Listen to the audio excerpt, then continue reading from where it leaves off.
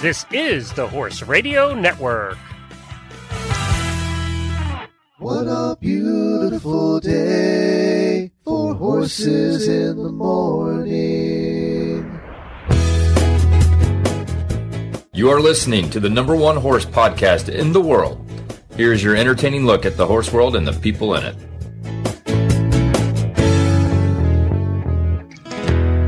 Good morning, I am Glenn the Geek from Ocala, Florida. And I'm Karen Chatton from Gardnerville, Nevada, and you are listening to Horses in the Morning on the Horse Radio Network for September 10th, episode 2265. Good morning, Horse World.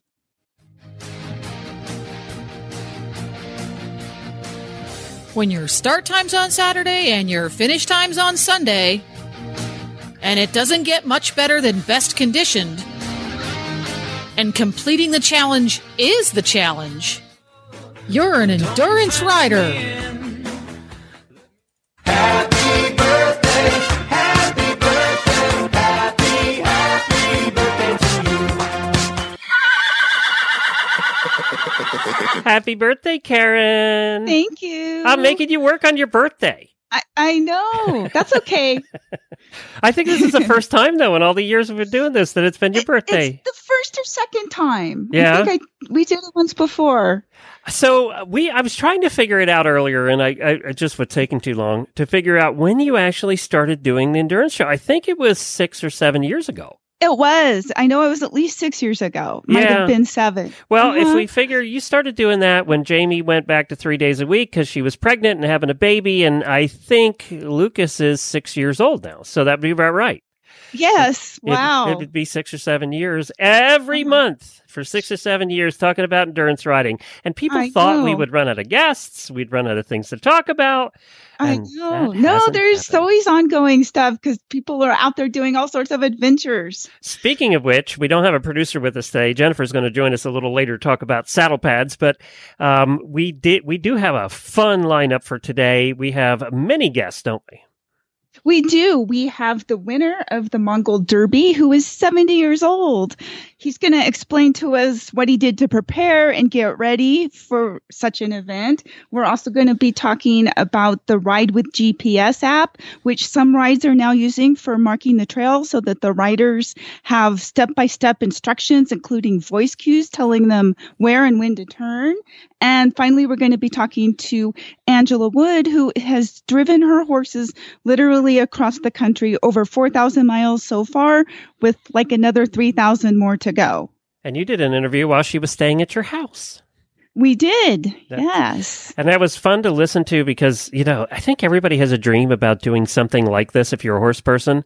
But that's a long road. Talk about long-distance driving. That's long-distance driving. It for sure is. And our horses look fantastic. They've got good weight. They look just great. You would never know that they had done what they've done in 13 months. Long time list. And it's funny because Karen said, well, she's going to be stopping by, but I'm going to wait to do the interview until I see how her horses look. And because long-time listeners will know we wouldn't have her on if the horses didn't look good. And they looked great in the pictures. They did. And I got a video of them where she turned them around and backed them up down my driveway. And just like, and she says, I rarely ever back up, but they did great. They did great. And, well, as you'll hear too, they aren't your typical driving horses either. Right. I'm sure they're well into their routine of what's what, and they're good eaters. So obviously they're handling the trip well.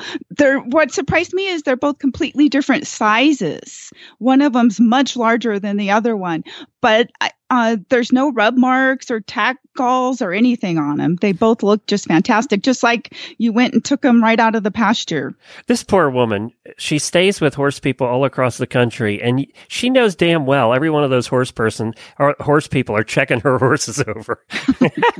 That's got to be somewhat disconcerting, knowing every place you stay, they're checking your horses with a microscope. Well, the good part though is like she's mentioned on her Facebook page, which we can post the link to later, but she's really appreciative of how much everybody's helped her out along the way with helping keeping her horses fed and feeding her. And so she's really appreciative of that. She's raised over $5,000 to go towards Children's Hunger, which is her charity that she's driving for. And I was thinking about it too. This can't be a cheap trip. I mean, she's having to buy food the whole way and do all of this. So that, she's putting out some money to make this happen as well. Well, she's feeding Strategy, Healthy Edge, a lot, and some other stuff, plus hay. But the horses are eating 15 pounds a day each of the Strategy, plus they're eating probably 20 to 30 pounds of hay a day. So that can really add up. Yeah, that adds up.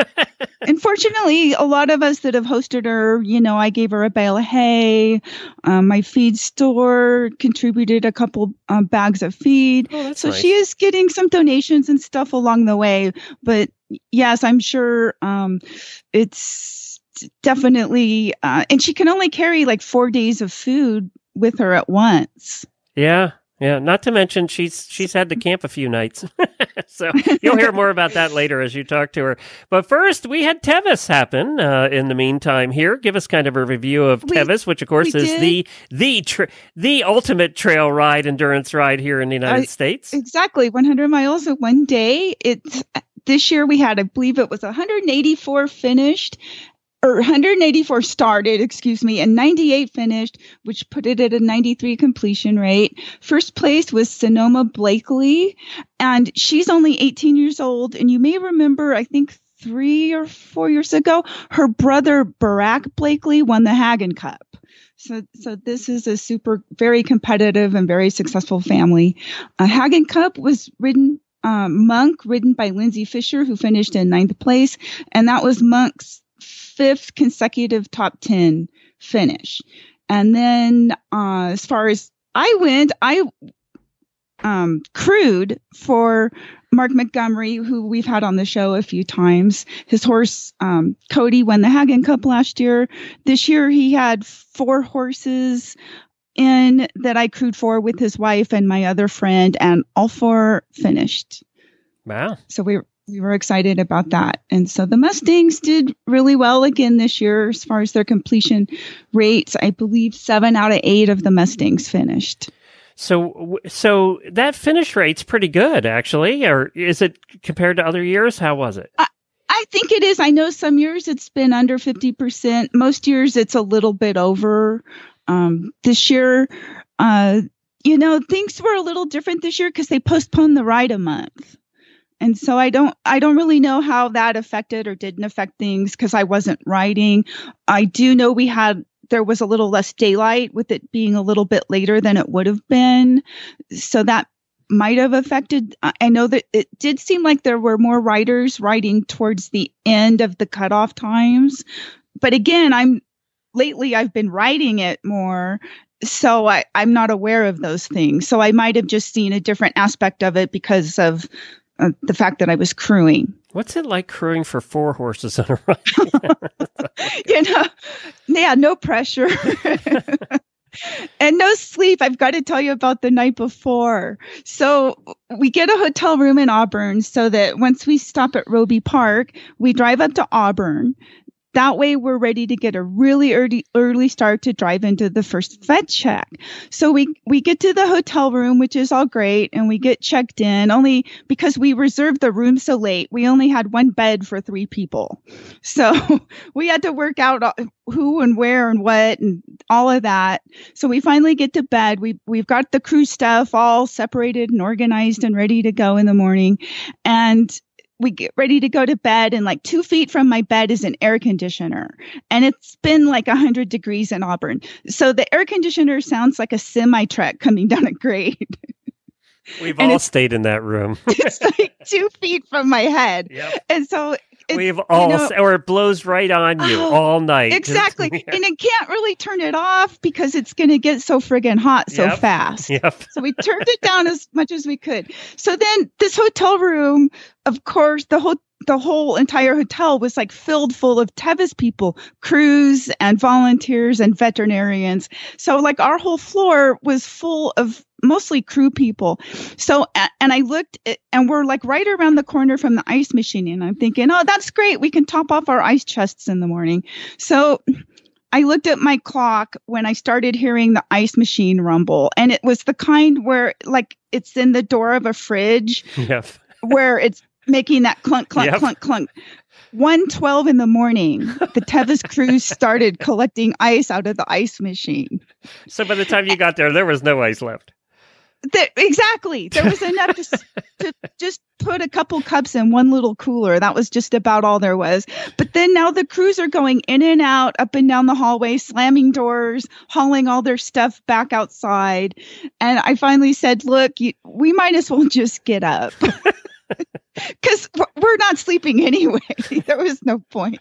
So I kind of figured, maybe I should just ride the ride. Because when I ride, I usually sleep like for 3 hours. But when I crew, I didn't sleep at all. And then you're up for 24 at least. I mean, it was kind of crazy, but actually, it was kind of fun. The 3 of the riders we crewed for were international riders from Israel and Australia. So how is it for them? I mean, is Tevis known worldwide? It's the ride it's the ride. I think so, because it always attracts several international riders. I'm sure for some of them, it's a little bit of a surprise as far as, the difficulty of it goes, especially if they're not able to ride on any kind of similar terrain in their country. Yeah, because some of them aren't used to the mountains like that. It's like, right. Yeah. Exactly. And so, like the one Israeli, the boy I was crewing for, he was really sweet. We met him on Friday, but I don't think he really remembered me. So when he comes into Robinson's and I start telling him what to do and to follow me, and he looks at me, he says, "Who are you?" I said, "I'm Karen. I'm your crew. Just follow me." And he did. He was very polite. That's funny. Well, that's good. I'm glad the Mustangs did so well. We're seeing a lot more of them than we used to. We are. And I think the majority, by far, were horses that Mark had personally started and then sold.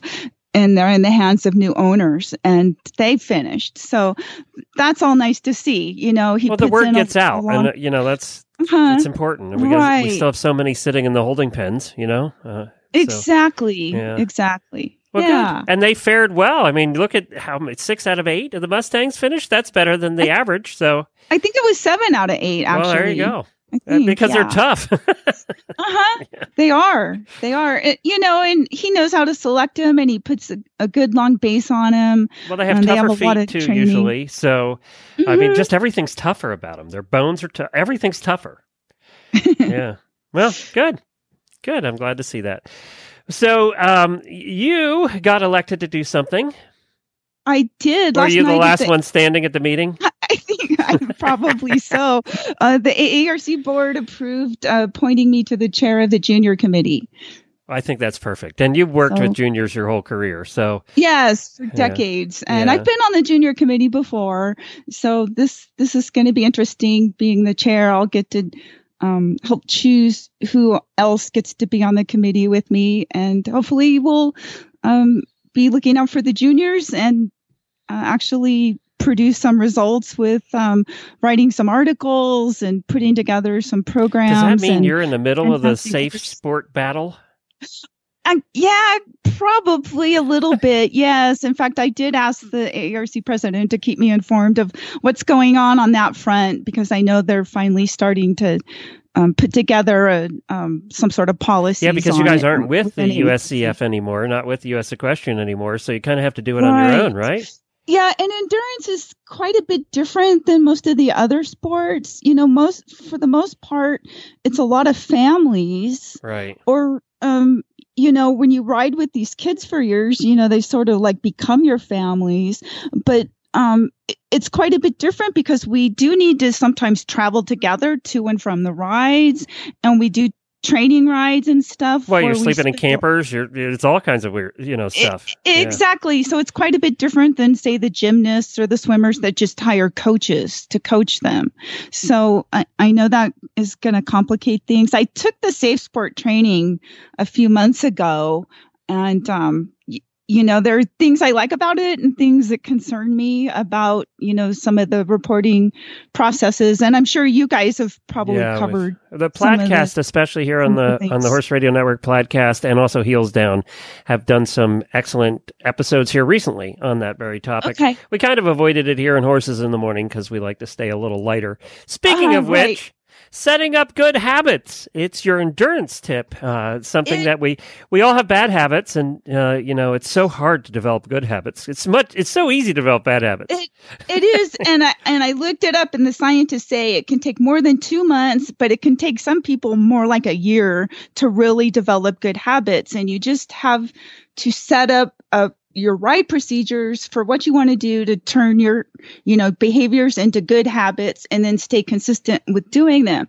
So I was going to talk about what to do after each ride or workout, because this will train you to be aware and hopefully check and find if there's any issues starting to develop in your horse or problems. And also, it gets you and your horse ready for doing endurance rides for what happens post-ride at an actual endurance ride. So what I recommend doing is learning how to check your horse's pulse.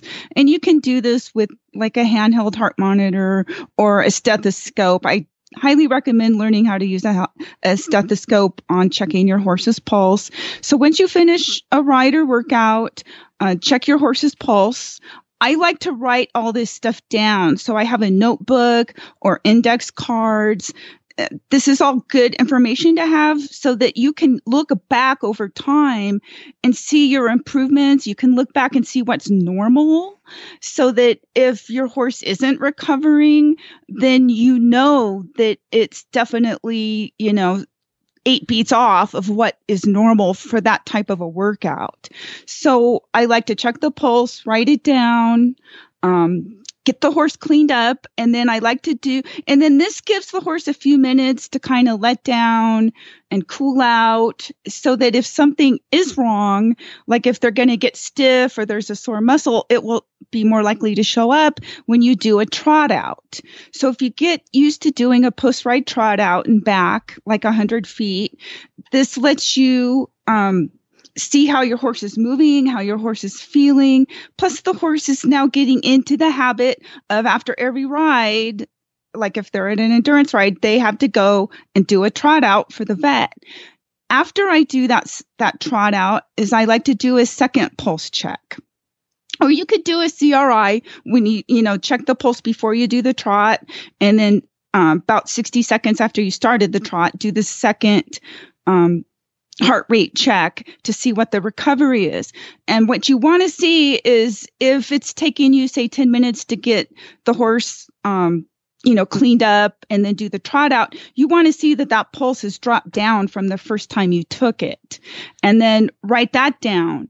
And then also get your horse used to eating a wet mash. Some horses don't like wet mashes, but if you start giving them after a workout, usually then they're going to be hungry enough and they're going to learn to get used to it.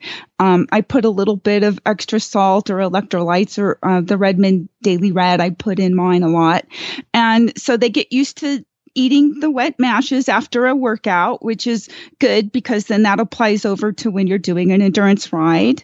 Let's see. I like to record like the date, the length of ride, distance, what the weather was, along with the recoveries. And then you can also put, if you're using a phone app, like we're going to be talking about one coming up, and there's several that you can use. Those are great for documenting your distance and your elevation and stuff like that. Some of the more advanced GPS and integrated heart rate monitors are also good for documenting and keeping track of all of this. But really, the best way to keep track of your post-ride recoveries is just to write things down and get used to doing that after every ride, and it will become a habit. And then you're going to start to see, how your horse, you're going to get used to how your horse moves, how your horse trots, check your horse over, see if there's any swellings or soreness or any area that seems sensitive. I always like to palpate my horse's back and just check them over really good and let that become a habit. And then you're going to become way more informed. You can learn to check your horse's gut sounds and skin tinting and stuff just like a vet does. And that's a good thing to start just integrating that into your program so that it becomes a regular habit. Very good. Well, we're next going to go up to our product of the month with Kristen from Distance Depot. We have Jennifer on here, and I think she was the cause of all of your troubles for picking this particular product line. Right, Jennifer? I'm afraid I was. I started making Princess and the Pea demands on saddle pad manufacturers, and Kristen stepped up and assuaged my fears and gave me a paper bag to breathe into. Well, so what did you ask of Kristen? Well, I need a saddle pad for Nigel that is efficient at managing sweat because he sweats like crazy and heat to a lesser degree, but I don't need a fat one because then the saddle doesn't fit right. And I want a shaped one because I have an all-purpose saddle. So as you can see, it's getting pretty detailed.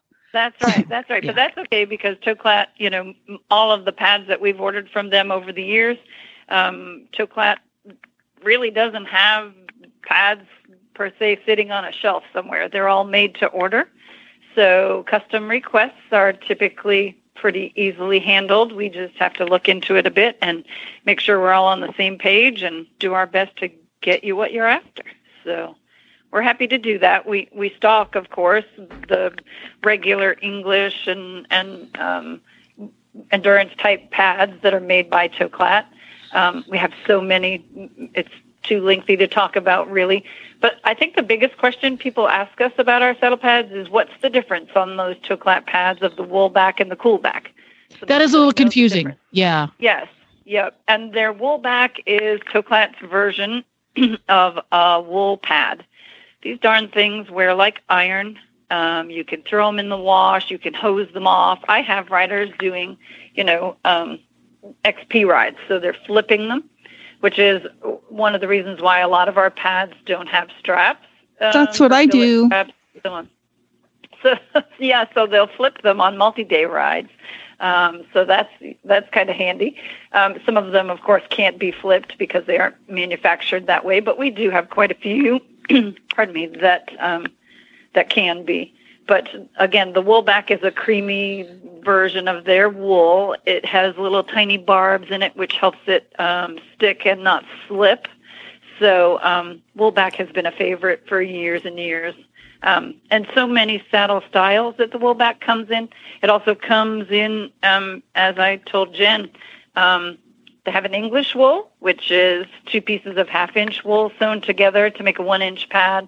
And then we stock regular Western wool, which is 1-inch wool back, 2 pieces sewn together to make a 2-inch pad, which for, many of your endurance riders is the perfect pad.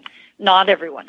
So that's why they have all of these options. They also have a triple thick, which is extremely thick. And I have ridden in a few of those. Those pads are heavy. But, that can also double as a dog bed. Yes. Yes, exactly. Or a cat bed in the tack room. We would have cats all over the place. Yes. On them. So, yeah. But they are great pads. They wear like iron. And the cool back, then, is available in colors. You can use, if you're switching these around on a bunch of different horses, you can use, a color-safe bleach for antimicrobial reasons. But it's a hospital synthetic, so top-of-the-line synthetic. But wears like iron, comes in fun colors. So great pads. And Toklat has also developed their Matrix T3 line, which you can put inserts in. If you've not seen what these inserts can do, they're pretty amazing. We have videos on our website of the T3 Matrix Pro inserts and the kinetic absorption. Is that where they drop like a big heavy object on Yeah. it? Yeah, I've seen that. drop- I've seen it a in ball person. drop. Yeah, Yeah. pretty cool. It is very impressive. And they're perforated so the air goes through. A lot of these foams out there, you'd be a little harder pressed to breathe through them. So that's nice. Top of the line technology for sure. But we also stock Supercore saddle pads, and they were originally developed, for those that don't know, for bedridden patients, and this material, this waffle honeycomb material, was developed originally for people who were wheelchair bound and hospital bed bound. So it's very breathable, antimicrobial, and provides a ton of shock absorption. And you hose them off. Super simple to care for, and they're pretty nice pads and widely used in our industry too. And of course, Skeeto saddle pads have just come back. They have a new owner, and so we're slowly getting stock back in. We got a batch in and quickly sold quite a few of them, but we still have a small stock of those, and they're awesome. Kristen, what was the name that you said? Skeeto. Skeeto, okay. It's a widely recommended pad for the treeless and the Bob Marshall saddles because it has an open spine channel. We stock them with a 3/4 inch open cell foam insert and wool bottoms against the horse. So you can take your inserts out and wash them. Super nice pads. Tom, the original owner, had done a fabulous job with all the development of these pads, and we love the brand. It's a great brand, and so many people out there riding in these pads. They have a dry back version, which means the top of it has this funny kind of plasticky, wiry looking, almost looks like a Brillo pad, but it's soft, and that goes against your saddle. So it keeps the pad in place and doesn't slip out. So those are very popular too. But some great saddle pad options. If you get overwhelmed, feel free to call any of us. We'd be happy to try and help you get into the right one. And what's your number and website address? Our phone number is 866-863-2349, and the website is thedistancedepot.com. Well, terrific. Thanks, Kristen, for joining us this morning and telling us all about your great saddle pads. Did that help, Jennifer? Did that help?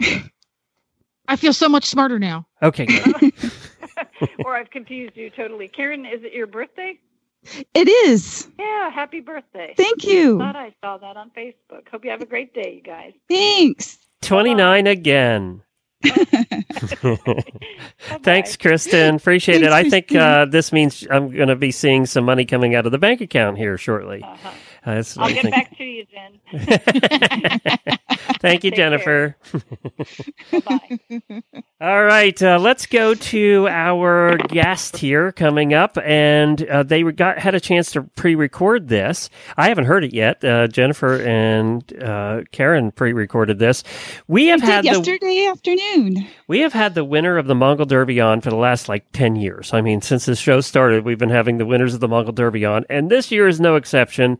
I would say that, from what I saw, I didn't follow it as closely this year as I had in years past when we did coverage on it, but he just nailed this thing. And there's a reason why from what I hear from Jennifer. So let's take a listen. This is Robert Long, 70 years old, and wins the Mongol Derby against all these youngsters. So let's hear why in this interview with Bob Long. Us, Bob, and a big congratulations to you on winning the Mongol Derby.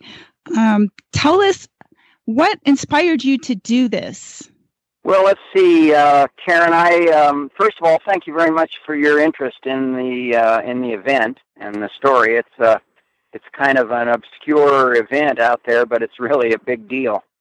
My interest started back in October of 2018. I was invited over to some friends' house, and they started talking about the movie called All the Wild Horses, and that's a little short documentary about the race. I finally got around to watching it a few days later, and I don't know, it took me about 15 or 20 minutes to decide that that's something I could do. And And so from then on, it was all preparation and getting ready to go to the Derby. So tell us about your preparation. What did you do? Well, for starters, there was I had a pretty I don't know whether it was because of my age or what, but I had a pretty significant review process in order to be accepted into the Derby competition. I had to send in performance videos and documentation of some of my riding capabilities. But after I got through that process, which was by the latter part of November, I started looking for people in Arizona that would let me ride their endurance horses to help condition endurance horses. So I spent most of January, February, and about half of March riding Arab horses in Arizona, down in the Phoenix area, riding horses for people, trying to get as many miles in as I could. And learn as in January I couldn't even spell endurance. So,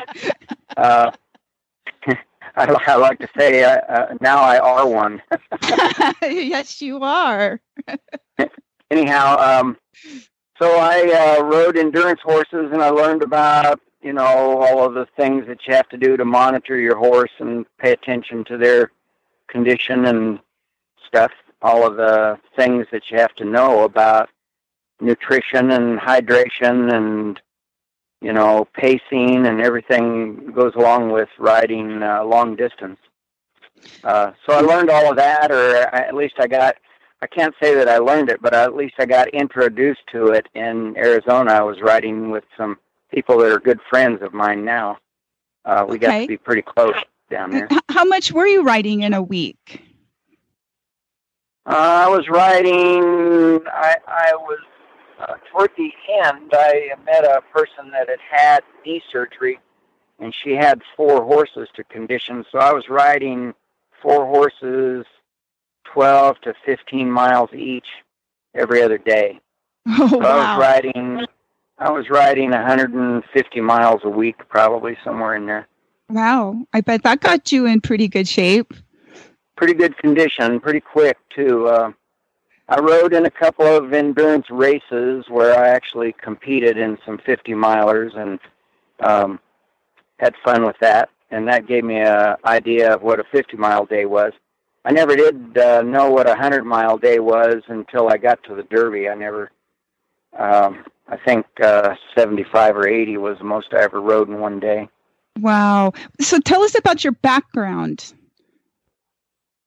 Well, I grew up in Wyoming. My parents settled over in the Cheyenne, Laramie, Wyoming area, and I rode horses for any chance I could get. I rode in the in the junior rodeos, and I trained horses. Helped my dad train horses so that we could pay for our annual feed expenses. Because we had our own horses. I had Shetland ponies, and then I grew up into bigger horses. And anyhow, I've just been riding horses since I can't remember when I didn't have a horse. And what did you have to do to train yourself to navigate the way they navigate on this event? Well, this was the first year that they didn't have a prescribed course.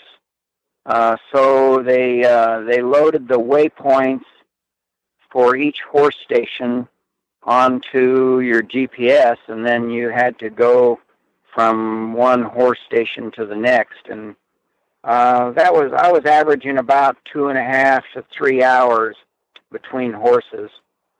As far as preparation for it, I used my GPS the whole time I was in Arizona. And when I moved back to Idaho in March, the weather got so warm in Idaho that I moved to a quarter-horse ranch in March, and I was helping them condition barrel racing horses and ropers, headers, and heelers, and any horse that needed to have a conditioning program. I was there to ride them. And so I would use my GPS, and I would set up waypoints, and I would navigate to that waypoint and back. And I practiced with the GPS the whole time I was during my conditioning program. That helps me learn how to navigate. And then, I don't know, riding in Wyoming, I learned to, if you can help it, don't lose elevation, stay at the same elevation and go across the hill. How did you keep your GPS working? Did it run on batteries or was it rechargeable? My GPS ran on batteries, and I took enough. I had conditioned to the GPS, so I knew how long it would run on batteries. I could get 3 full days out of my GPS, especially if I turned it off at night. So I took 4 sets of batteries with me on the trip, and they had to be weighed in. They were part of my total body weight, were my GPS batteries. So how much weight are you allowed to have or required to have? I lost 30 plus pounds. Oh, wow. From January till August. I personally lost 30 pounds of body weight. You can only weigh 185 pounds. Okay. That's with all your gear. So with my hydration pack and all my nutritional supplements and my sleeping gear and my rain gear and my foul weather gear, warm weather gear, everything, helmet, gloves, everything you need to ride for the next 10 days. I couldn't weigh over 185. Oh, wow. So how was the weather this year? We had some pretty rough weather for the first 3.5 days. It was like a fire hose. It rained really hard for 3.5 days on it. We, which, I don't know, I enjoyed it, frankly, because, I was used to riding in the cold weather and in central Idaho, up in the mountains and stuff. I got to practice all my foul weather gear. And then growing up in Wyoming, I was used to riding in the heavy winds and, strong winds all the time. So it wasn't uncomfortable for me. And I think the horses run better. They actually, once you get them off the horse line and get them warmed up and stuff, they worked better for me, I think, in the cooler weather. So it was an advantage. It was an advantage for me, I thought. Sure. I enjoyed it. I bet it was. So tell us, I read about the blue ribbons you brought. Tell us about those. Oh, yes. I had over the years, my friend and I, Stephanie and I used to, we would keep all of our blue ribbons that we'd win at various horse shows and stuff. So we've got a box full of blue ribbons, and I just took a handful of blue ribbons with me with the idea that I would recognize a horse when he was really good. So I got into the habit of, when I was in first place coming into a horse station, I would anoint that horse with a blue ribbon. I would tie a blue ribbon in his tail. And I did that for the first horse. By the second horse, they started wrapping the tails for me so that I could put blue ribbons in all the horses' tails. Uh-huh. It was really neat. One time I got... I was met out on the prairie. This is out in nowhere. You can't see anything, and a black car comes out. It's the Mercedes-Benz of the Russian cars. Turns out it was one of the local elected officials, and I happened to be riding his personal horse. Oh, and so we stopped and visited, and I took pictures, and they took pictures, and then gave him a ribbon. I signed the back of the ribbon and told him how honored I was to ride his horse, which turns out his horse had won the Nadam race 4 times in that district. So this was a hot rod horse. Anyhow, Nadam is their national event. They have a Nadam festival once a year, and part of that festival is to have a horse race. Okay. And so to win the Nadam race, you're somebody, and to win it 4 times, you've got a good horse. So anyhow, I was fortunate enough to draw this horse, and I was riding him out across the prairie, and the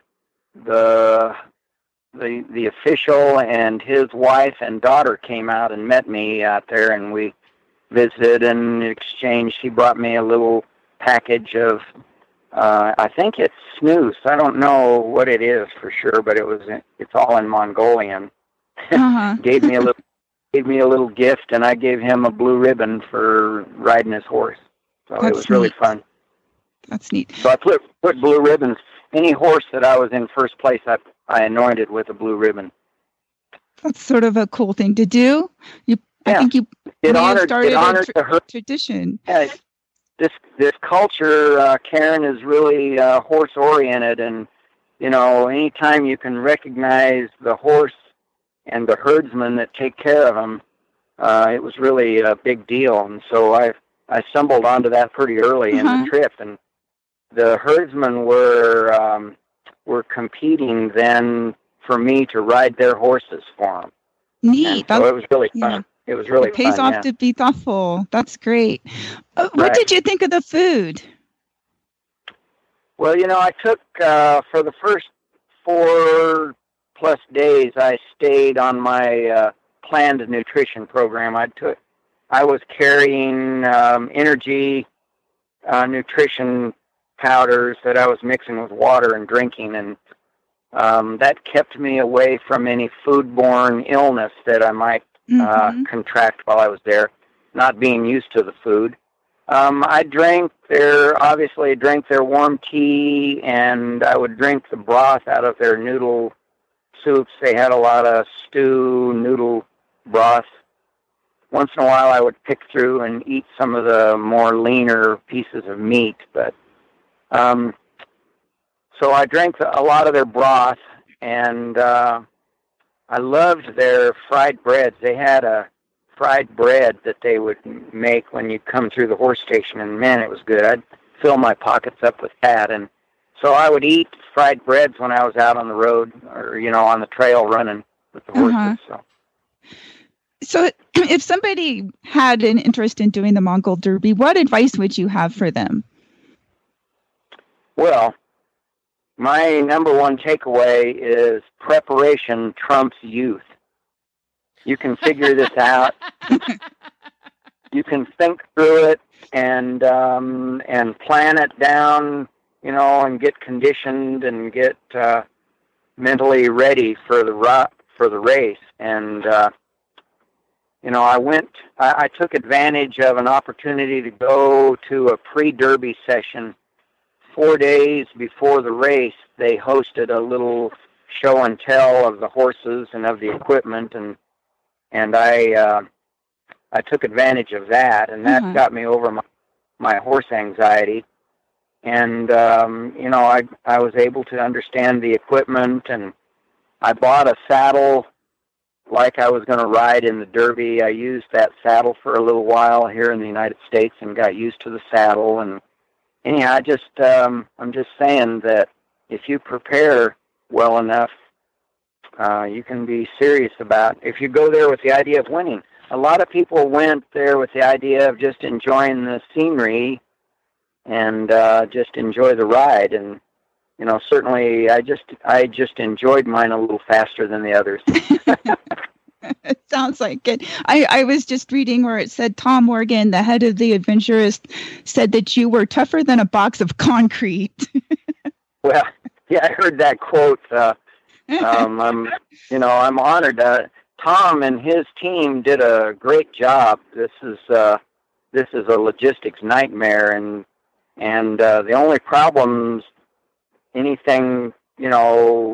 problems they had were all rider induced. The riders would get in trouble and have problems, but it wasn't because it was poor planning on the leadership part. They did really well. So I was really pleased with it. And the veterinarian services, I can't tell you how important the care and the routine maintenance of the horses was. They every horse station, first of all, you have to pulse down to 56, which is higher than most U.S. endurance races. Right. So you have to be at 56 within 30 minutes of presenting to the vet. And then you had to go through a pretty rigorous lameness exam and a rigorous hydration check before you were allowed to go pick your next horse. So they took really good care of the horses. It was actually more important for the veterinarians than to take care of the riders. They took care of the horses first. That's great. So do you think you'll be ever interested in riding endurance in the United States? Yeah, I've considered that. I was originally signed up to go to Tevis before the Derby, and then this year they rescheduled Tevis so that it was going to happen at the same time my Derby was. Right. So I had to let it go. Okay. But originally I was on track. I had a conditioning program and an agreement with some riders that I was going to ride one of their horses and go to Tevis and then go to the Mongolia. So that would have been a fun challenge. But there's always next year. Yeah. You can't ever tell. Always next year. Lots of things have to come together for you to be able to get your conditioning program in, and financially it was a big challenge for me, because I chose not to be sponsored. Mm-hmm. I didn't want to have to deal with where to ride, who to ride, and when to ride. Well, good for you. Okay, well, thank you for joining us. I really liked talking to you. Congratulations again. Thank you very much for your interest. Hopefully, maybe I'll see you at Tevis next year or at another endurance ride. That would be good. Thank you very much, Karen. Well, he was fascinating. I love him. I know. He did a great job. And he went in to ride this and win. Trump's youth, right? Yeah, he went in to ride. I love that quote, by the way. We're gonna cut that out. So use that again. No, he went in this to win. He prepared. He went in this to win. He took this very seriously. He did. And lost a lot of weight, too. The work and the effort, and good for him. Yeah, well done. Well done, Bob. Well, I'm glad we got him on. And, you do endurance rides and have done tens of thousands of miles now because of the help of one of our sponsors. Exactly. Renegade Hoof Boots, which you can find at renegadehoofboots.com. They make 2 models of a strap-on version of a hoof boot, the Renegade Classic and the Renegade Viper. And they also make a glue-on version for those that want to glue boots on for the longer rides or multi-day rides. I prefer to use the strap-on boots just because they're so easy to put on, take off. They come in several different colors. You can match your tack. Let's see, what else do I want to say about them? Oh, yeah, I've been helping them with some boot user tips on the news page, which is renegadehorse.boot.com. So anybody that uses the boots and wants to improve their knowledge about using them, we've got posts with videos on how to adjust cables, how to check for hoof balance, the difference between the 2 models, between, like, say, the Captivators, because they're meant for different shaped heels, how to figure out your sizing, and tips such as just how to attach them, all the different ways you can attach them to carry on your saddle. So check that out at renegadehorse.boot.com. And if you're interested in purchasing the boots, go to renegadehoofboots.com. Very good. Thank you, Karen. Well, there's an app that's taking the long-distance riding world by storm and bicycle riding world by storm too, right? Exactly. And this is a fun app. I have played with it just on 3 kind of short rides so far, but it's really cool. My husband's also using it on his bike rides, and he likes it so far better than Strava. It's very accurate. I believe it to be very accurate because just based on what I've ridden with it so far. But what's really unique and special about it is that it can tell you, it can be made to make a route. If you're a ride manager that's doing an event where the riders have to follow a certain trail, that will actually talk and tell them when and where to turn. So we're going to learn about that with our guest, Lancette Corner, who's a ride manager and an endurance rider herself. And the creator of the app, Alex Gay. Well, good morning, and thank you both for joining us. Let's talk about Ride with GPS. Let's start with Alex. Give us an overview of the app and what it does. Sure. Ride with GPS is an app and a website that allows you to plan routes and then on the app, download them for offline use so you don't need to rely on cell service. And then you'll get turn-by-turn voice navigation on the app to tell you when to turn when you've reached an intersection. And so you can view the map and view your route in detail without needing to be connected to Wi-Fi or to cell service. So if you're in the middle of nowhere and you get lost, we'll have a tool for you there. If you go off course, we'll notify you if you're off course. And we think it's a really great tool for riding horses as well as cycling to help you find new rides, plan rides, and make sure when you're riding, you stay on course and don't get lost. I know it sounds great. I just talked to Lancet the other day about this. And so Lancet, tell us about actual, in use of this app on your endurance ride. Okay. So back in late 2017, as luck would have it, my nephew came to visit, and he had just finished a cross-country Mexico to Canada bike ride. And at that time, I was really struggling trying to figure out what I was going to use for mapping the course for the new Tano Twist 50. And I got to talking to him about what he had used, and he then told me about Ride with GPS and the great success that he had had using it on his cross-country months-long bike ride. And so when he told me that it also did voice navigation turn-by-turn cues, I was sold immediately and jumped into it and created the routes for the ride. And what it allowed me to do was once all the routes were created, I then received a link. And this link then I sent to my riders once they signed up for the ride. This allowed them to pre-ride the course since it was all public land. So they could go out ahead of time and know the course before race day.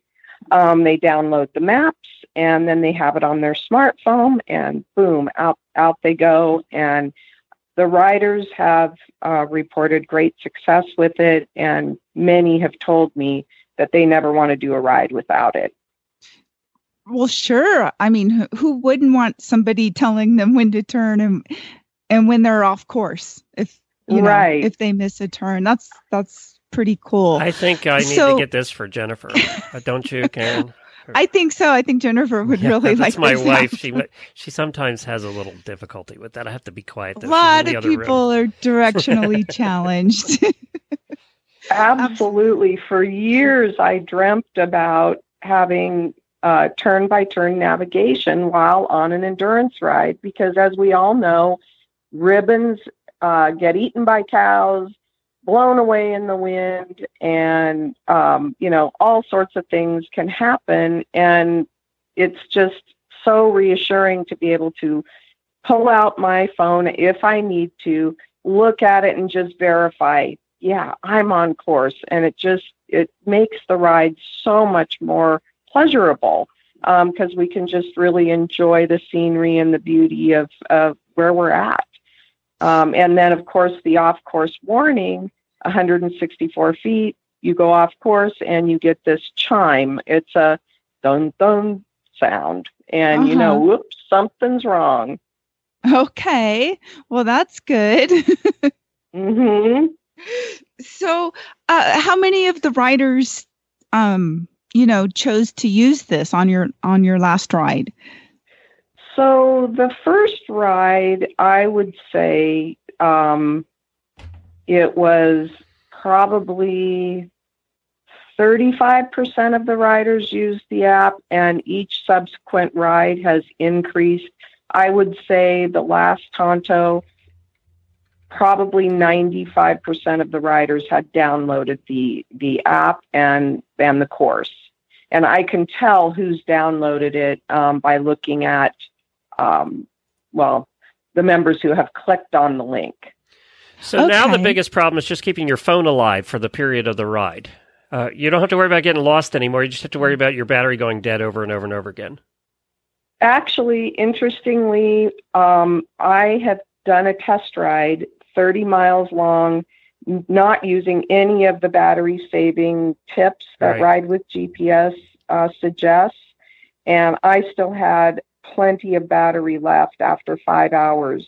But I always recommend that they follow the battery-saving tips that Ride with GPS suggests, and I always carry a backup portable battery just in case. Good idea, yes. I've never had to use it. Alex, tell us, what are the battery-saving tips? Sure. So the main battery-saving tip would be to keep your screen off as much as possible. There's ways in the app to make sure that the screen only comes on when you reach a turn, and then we'll pop a notification that tells you where to turn, as well as the audio cue. Another good battery-saving tip is to make sure you have the route downloaded for offline use. Also, to put your phone into airplane mode, so that your other apps aren't trying to draw power and use that. Those are the three top ones that I recommend. We have a page on our website that lists a few more, but if you just did those three, you can make sure your battery is going to last for your ride. Depends on the type of phone you're using as well, correct? Sure. Yeah. Newer phones will have better battery life. Older phones might have less battery life just because they've been used more and the battery has less capacity over time. So if you are on an older phone, like Lancet recommended, carrying a backup battery pack. But typically, most phones can make it, at least 5 hours with our battery-saving tips, and make sure that you have power for the whole length of your ride. Right, and you can recharge with the portable battery pack or during a vet check hold. Right. Because I know I've gotten a phone through Tevis, which was like 30 hours because I kept recharging it at the hour holds. So it can be done. And I know an older phone, their batteries tend to go down a little quicker. That's why they have these portable battery packs, which are usually pretty useful to have. So Lancet, tell us what's involved if you go out, say you want to make a route for a course, either for an endurance ride or just to have a training ride that you can share with your friends. What's involved with that? Okay, so what I did for the Tonto is I actually went out and I rode the course. I had 3 different loops, and so I rode each one and then went back and worked on those routes, like if there was a place that I went off on the wrong direction or I had to do circles for some reason, I would just clean up those routes. So what you do is that is considered a ride. When you've recorded your ride, then you take your ride and you turn it into a route, which is done through the program. I did it on my computer, and then I cleaned it up and I added voice cues and that sort of thing. So like a voice cue, it will say turn right, turn left. Oh, okay. So yeah, actually, there's a whole list of voice cues that you can select from. Left turn, right turn, slight right, slight left. And blonde so, right, blonde left. right. We do that. We that's an endurance rider's joke, Glenn, where I'll tell somebody turn right and they go left, and it's like, no, The blonde other. right, blonde left, the other one, the other way. Yeah, exactly. There's actually a lot of choices, and then you make that selection, and then you actually type in what you want it to say. Oh, you can type it in. What? Yes. Really? Wow. Yeah, So you can have it say, yes. to make a left at the large tree with Karen's name carved in the side? Absolutely. Okay, good. All right.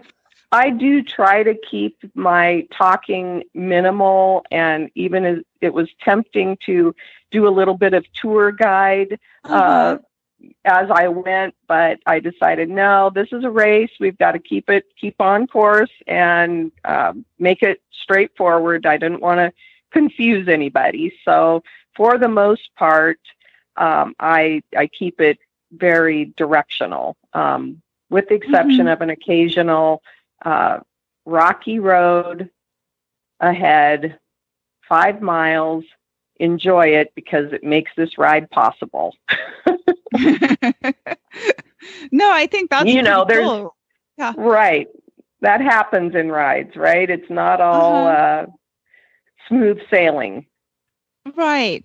And that way people know the landmarks. If you say, at the old 67 Chevy that's rusted out, take Exactly. a right turn or whatever, then people, then they know for sure that they're in the right place. Yeah, absolutely. It's very helpful. So that's kind of comforting. So, okay. So once you create this, then the riders can download it. And then during the ride, they don't actually need to have any kind of cell service, right? That's correct. Okay. Well, that's kind of cool. So, Alex, how long did it take you to come up with this app and get it, roadworthy, I guess you could say, trailworthy to be usable? So Ride with GPS was started in 2007 by two friends, Zach Ham and Colin King. They started this back in 2007 as a website for route planning. And then about 5 years ago, the app was released so that you could then navigate those routes. Previous to the app being out, we would offer route file downloads that you could upload to like a bike Garmin computer. But then once the app was out, I think that really changed people's reliance on having to use a different device to navigate. Being able to use it on your phone is much nicer since you can have color maps, you can zoom in, you can get audio cues, whereas with most bike computers, you're only getting cues on the screen, so you'd have to read them. So having the app available has been really great for us in terms of making navigating more accessible. Since everyone has a smartphone in their pocket, they can download our app and use it. Okay, and is this available for both Android and iPhones? Yeah, it is. It's available on Okay, both, cool. and the app is free to download, and it's free to create an account with us. You can plan routes on our website for free. Downloading and navigating the routes on the app does require a subscription. And what is your website address? It's ridewithgps.com.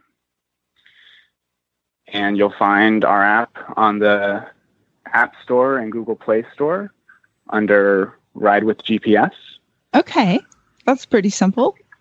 Okay, well, thank you both, Alex and Lancet, for joining us and telling us about this app. We appreciate it. Yeah, you're welcome. Thanks for having us on. So are all rides adopting this? Karen? So I'm not really sure how many have. I do know that there are a few in Arizona that have been using it. And I thought it was neat that she mentioned it went from like a third of the riders up to over 90% of the riders using it. Now, your husband's a bike rider, right? Uh-huh. This would be perfect for bike riders too, obviously. I mean, yeah, he's been using it, and so far he really likes it. It's Yeah. got some features on it that he likes over using Strava. So we're going to just kind of both keep using it for a while and see what we think. So far, I've recorded some rides, and now I'm going to start converting them to routes. And Lancett's been kind of helping me, and she's willing to help other people that are interested in learning how to make this work for their endurance rides. So we'll maybe post some of that information later. But then I'm going to go out and see how it actually works. As far as I think it's really cool that you can type in whatever you want it to tell you about, hey, you missed a turn, go back. Hey, dumbass, you missed your turn. Exactly. Like, what are you thinking? You're headed towards a cliff. Go back. Yeah. So I think you shouldn't have made that cool. turn. Too late. I know, Yeah. exactly. So Get back on your horse and go back. I would love it if more rides adopted this and learned how to use this new technology and applied it to their endurance rides. This is a It dumb would be question awesome. that I should know it. So most of the time you're out of cell service. Does your phone GPS still work? The GPS should absolutely still work. Okay. It should still pick up your GPS signal. There are times when you might be in a canyon or heavy tree cover where it blips out now and then. But for the most part, for most rides, it's still going to work. All right. This was not a paid commercial. It's just something that we Right, found fascinating and thought we'd talk about. Technology coming to the sport. So let's go to our next guest and our final guest for the day. And I don't know how much introduction she needs because you kind of do that in the interview. Although I do want to talk to you a little bit after the interview. You pre-recorded this in person, your first time, using your handy phone recorder I to know. do this.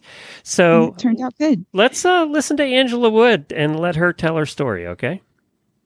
I'm sitting here with Angela Wood from the Chat Trek Challenge Hunger American Trek.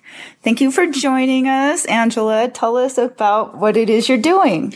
I'm traveling cross country by horse and wagon to raise awareness of childhood hunger in America. There's over 16 million hungry children in America, and I just think it's wrong that there's hungry children in America. So I decided I would travel by horse and wagon with a team across America to raise awareness of that fact. And when did you start? I started August 2nd of 2018. Wow. So you've been at this 13 months? 13 months. Wow. And how far have you gone in that time? 4,325 miles. Wow. Tell us about your horses. I've got two horses. One is Renegade. He's a 17-year-old American paint. And his nickname is Grumpy Old Man. And then I've got Starbuck, who's a 10-year-old quarter horse, we think, because he's a rescue. And his nickname is Trouble. Okay, well, tell us about his rescue. He was a 4-year-old. I was with the group that went out to rescue him, and we got information that there was a horse that was down and starving.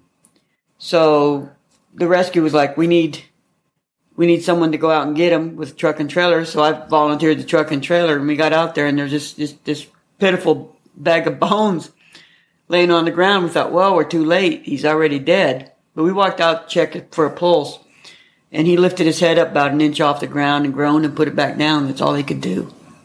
Wow. And he was in a sling for 3 weeks before he could stand up for 30 minutes by himself. And now he's gone 4,300 miles. Correct. Pulling a 1,200-pound wagon. Correct. He's a tough little boy. And these horses, Angela's staying with me on her trek between Nevada and California, where she's at right now. And these horses look fabulous. They have excellent weight. They look just perky, happy, hungry. But they've got great weight for what they've been through. They look just phenomenal. They look quite muscular. Yes, they're very fit and strong. So give us an overview. What is your typical day like on the road when you're I'm usually up driving? by 4:30. I feed the horses, and then I pack my wagon up, and then I harness my horses up, and I'm usually on the road by 6 o'clock. I like to get out early so that it's cool.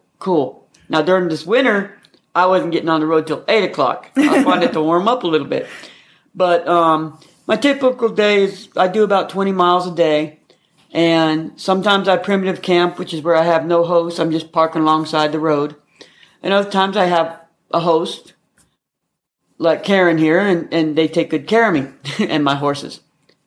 So, but typical day, sometimes traffic is heavy. Sometimes I don't see but maybe one car a day. Wow. And how far do you usually go in a day? About 20 miles. I like to do between 18 and 25 miles a day. And how far is the most you've done in a day? The most, my record for the most miles done in a day was 39 miles. And that was recently? That was recently across Nevada. Wow. And what happened there to cause you to go 39 miles? I was informed, it's the Great American Desert out there, the 40-mile desert.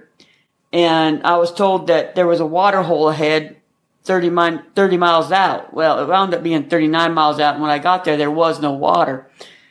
So, but I was trying to get from water hole to water hole. And so I was, trying, and it just so happened that water hole was 39 miles away. So I was just trying to get to the water. And so tell us a little bit about your horse's diet. What are they eating and how are you keeping such great weight on them? I feed them 15 pounds of grain a day each, and I'm feeding them Strategy, HE, or if I can't get the Strategy HE, I feed them Safe Choice Senior or Triple Crown Complete. And the reason I feed those feeds is because I work on getting a high protein, high fat diet because that's what they need. The protein builds the muscles. The fat provides long-term energy. Mm-hmm. You can feed corn. Corn is a great food, but corn is a fast energy. It's there and it's done, it's gone. Fat content, it burns slow so that the whole time they're walking and the whole time I'm working them, they have the energy to work. Right. And so how much water are you able to carry? And how much hay and how much feed actually? I can carry up to 56 gallons of water when I'm fully loaded out on water, which is almost over 400 pounds of water. And I carry 2 bales of hay when I'm fully loaded out, which is 200 pounds of hay. And I carry around 100 to 150 pounds of grain in my little wagon. Wow. And that's enough food for my horses for 4 to 5 days. Okay. Because I feed, like I said, I feed 15 pounds a day a piece on grain. So that's 30 pounds of grain a day my horses go through. Wow. And so what are your nights like when you when you don't have a host? Very quiet. No, I sleep in my wagon. And it's fascinating because you get to hear so much more when you're in the wagon because it's not insulated. So when I'm sleeping in the wagon at night, I can hear the horses chewing on the hay. I can hear when they lay down and get up. I hear the coyotes off in the distance. It's really quite primitive, honestly. And it's really a feeling, unless you're a camper and you've actually spent time outside in the wilderness just listening. It's amazing what you can hear.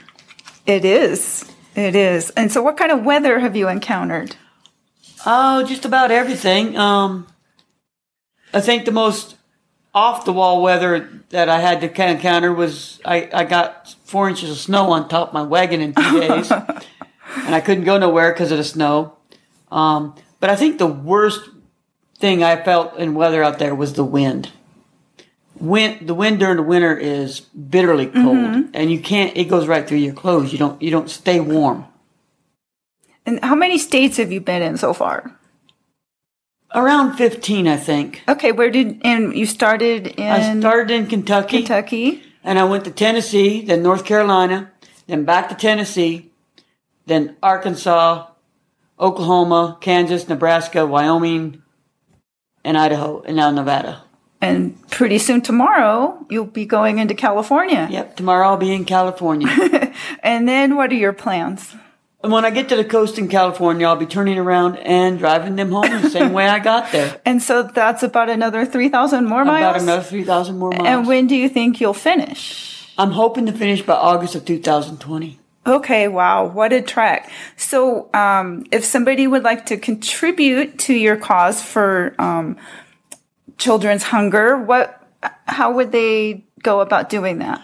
I contribute the money to nokidhungry.org, and that's where I've got my fundraiser going.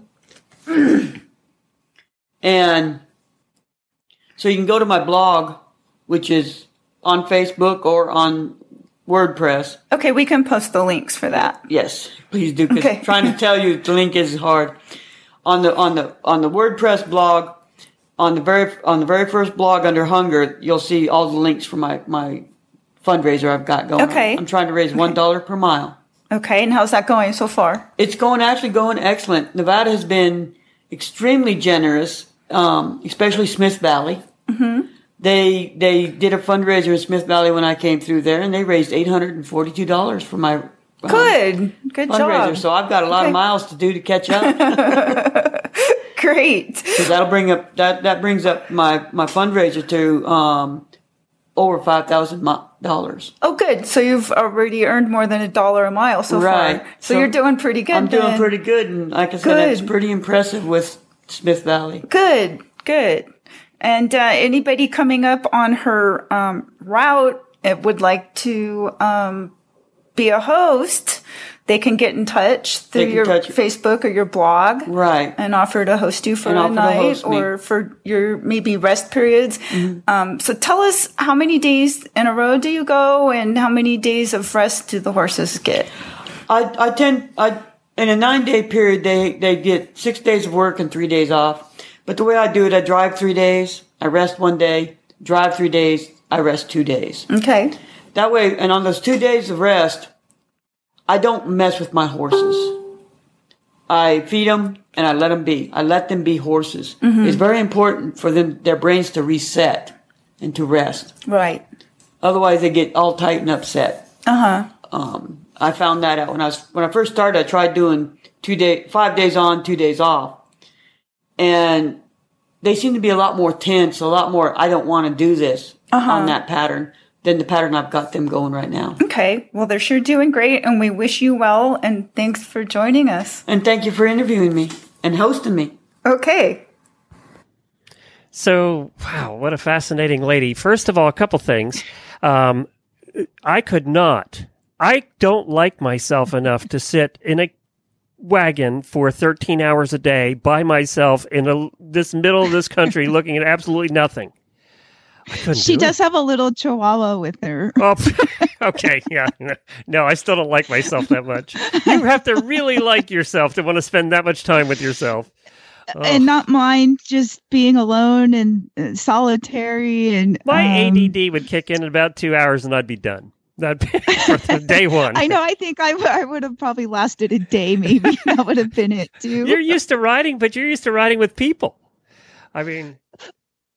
Yes, it's different. I think when you're, riding a saddle horse versus driving in a wagon all day, it takes a certain type of person. She's definitely dedicated to her cause. I would say so. My God.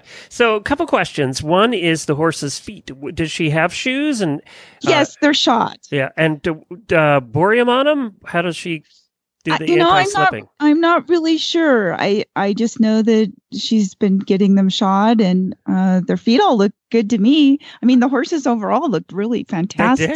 They did. And it was quite an odd combination of horses, actually, for driving. It's not what you normally see.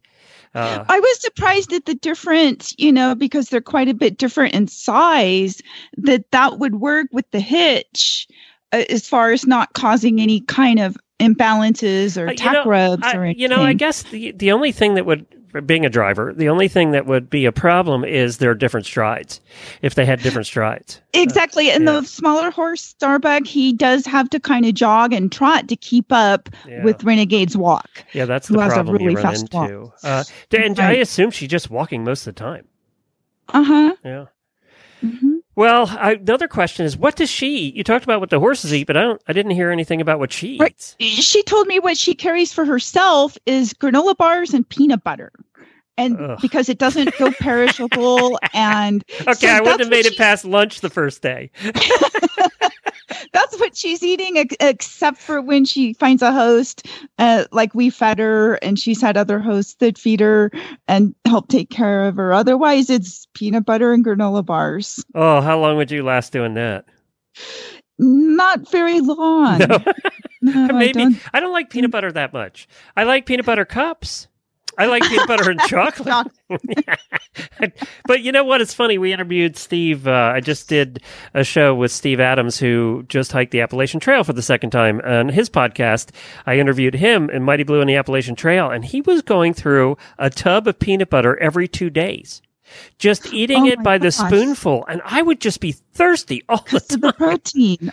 Wow. You know, could you do that? I can't eat it by the spoonful. I just can't. No, one of the things when we were doing cross-country rides, I would buy bagels because the bagels didn't squish up so much in your saddlebag. Right. That's true. They're tougher. So, yeah. Right. So I would do like peanut butter and a bagel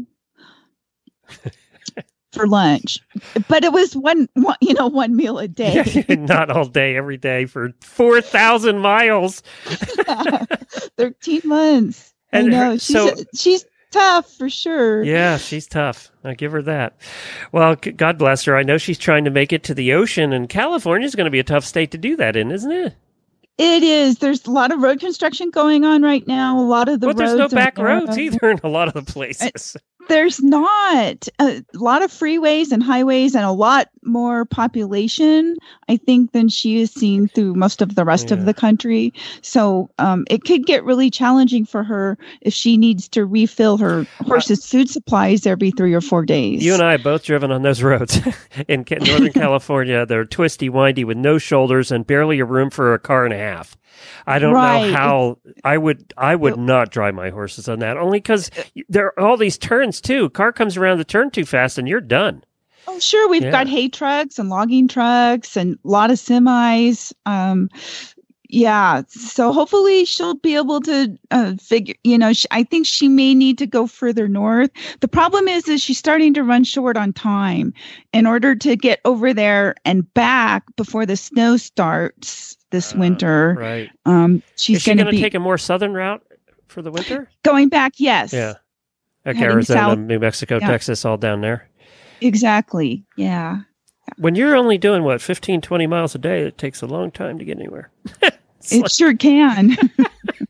I grew up in Lancaster County, Pennsylvania, of course, home of the Amish and buggies everywhere. And one of the things in driver's ed, we actually learned about how to prepare and deal with buggies. And one of the things was you have to be ready every time you're coming over a hill that there could be a buggy right in front of you. Right. So we were taught to slow down coming up over hills. And the buggy accidents, and they happen all the time, they still do, the buggy accidents that happened usually were people that did not grow up there. They were either tourists or people that just moved there because they didn't anticipate that out around every turn there could be a slow-moving buggy. Right. Filled with kids, So we had to always prepare for that, and you had to always think about when you were passing them, and, it helped if you knew the roads. But well, she is sensible for sure because we did we pre-rode her next 2 days from when she left my place and showed her that the roads were narrow and windy. So she got to scout it out a bit. No shoulder. And so she did call for somebody to come and move her. So she did not drive up over Carson Pass up there. That's pretty hilly. Oh gosh, yes. It's something just to haul horses and a horse trailer over. Did she have brakes on the wagon? Yes. Hand brake or foot brake? I'm not really sure, but she does have brakes. Okay. And on the back of the wagon, she does have flashing lights and a big tall pole with a flashing light on the top of it. So she is going to be a little bit more visible. But like you said, with all those turns and stuff, and in California, a lot of people are in a hurry.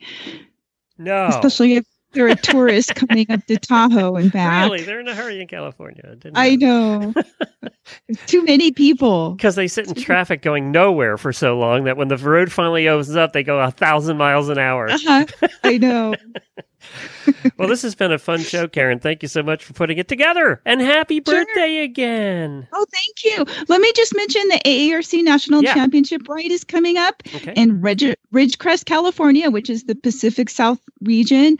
And it may be a long time, folks, before we get a national championship back on the West Coast.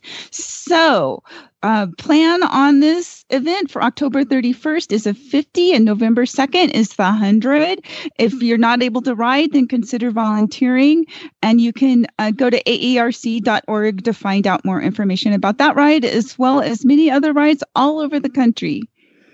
All right. Very good. Well, thank you so much for joining us, everybody. We really appreciate it. We'll be back. Karen is here the second Tuesday of every month. You can go back and listen to all of Karen's past episodes. Go to horsesinthemorning.com. Scroll down in the middle of the page. You'll see all kinds of little banners of all our monthly episodes. Click on Endurance, and it'll bring you to all her past episodes all in one place. You can go take a listen to them there. All like 6-7 years worth. You can find them there. Karen, where can they find you? KarenChatton.com. And you have years and years worth of posts there, blog posts there about endurance riding and lists and all kinds of stuff. You definitely need to check it out. You go down a rabbit hole pretty quick there. If you're interested in endurance, you should go back. All the information's still evergreen, still relevant. So whether she wrote it 10 years ago or not, you're still packing the same stuff. Mostly, yes. Except for what wore out. That's right. And maybe a new app or two on your phone. Thank you to all the guests. Congratulations to Bob on a terrific year at the Mongol Derby. I wonder if, I don't think he'll do it next year. The thing that stops people from doing it for multiple years is the cost. It's like $16,000 total by the time you're done. By the time you're done, your entry fees like $12,000, $13,000 getting there, just everything. It's just very expensive. So it'd be cool to see if he could do it again, but I don't know. The cost is always a factor. Well, maybe next year he can do Tevis. Well, there you go. That'd be fun. For him, that'd be nothing. That's a day's ride. Yeah, it's no big deal. One day. And he doesn't have to eat fermented mare's milk. So there's that. I thought that was interesting, too. He was smart in every way. He had obviously studied this about not eating the food. I know. He had studied this in every way. He was ready. He wanted to win this. He had the protein powder and had it all worked out. Yeah, he was careful. Good for him. And what was really great is he knew exactly how many batteries he needed to bring. Now, I know as we get older, us guys, we have to go to the bathroom more. That's the only thing. I wonder how many times he had to get up and down off that horse. Well, luckily they're small, right? Yeah, that's true. So that's good. He wasn't getting on a 17-hand horse. All right. Thank you so much for joining us. We appreciate it, everybody. And I'm going to end the day with this. Happy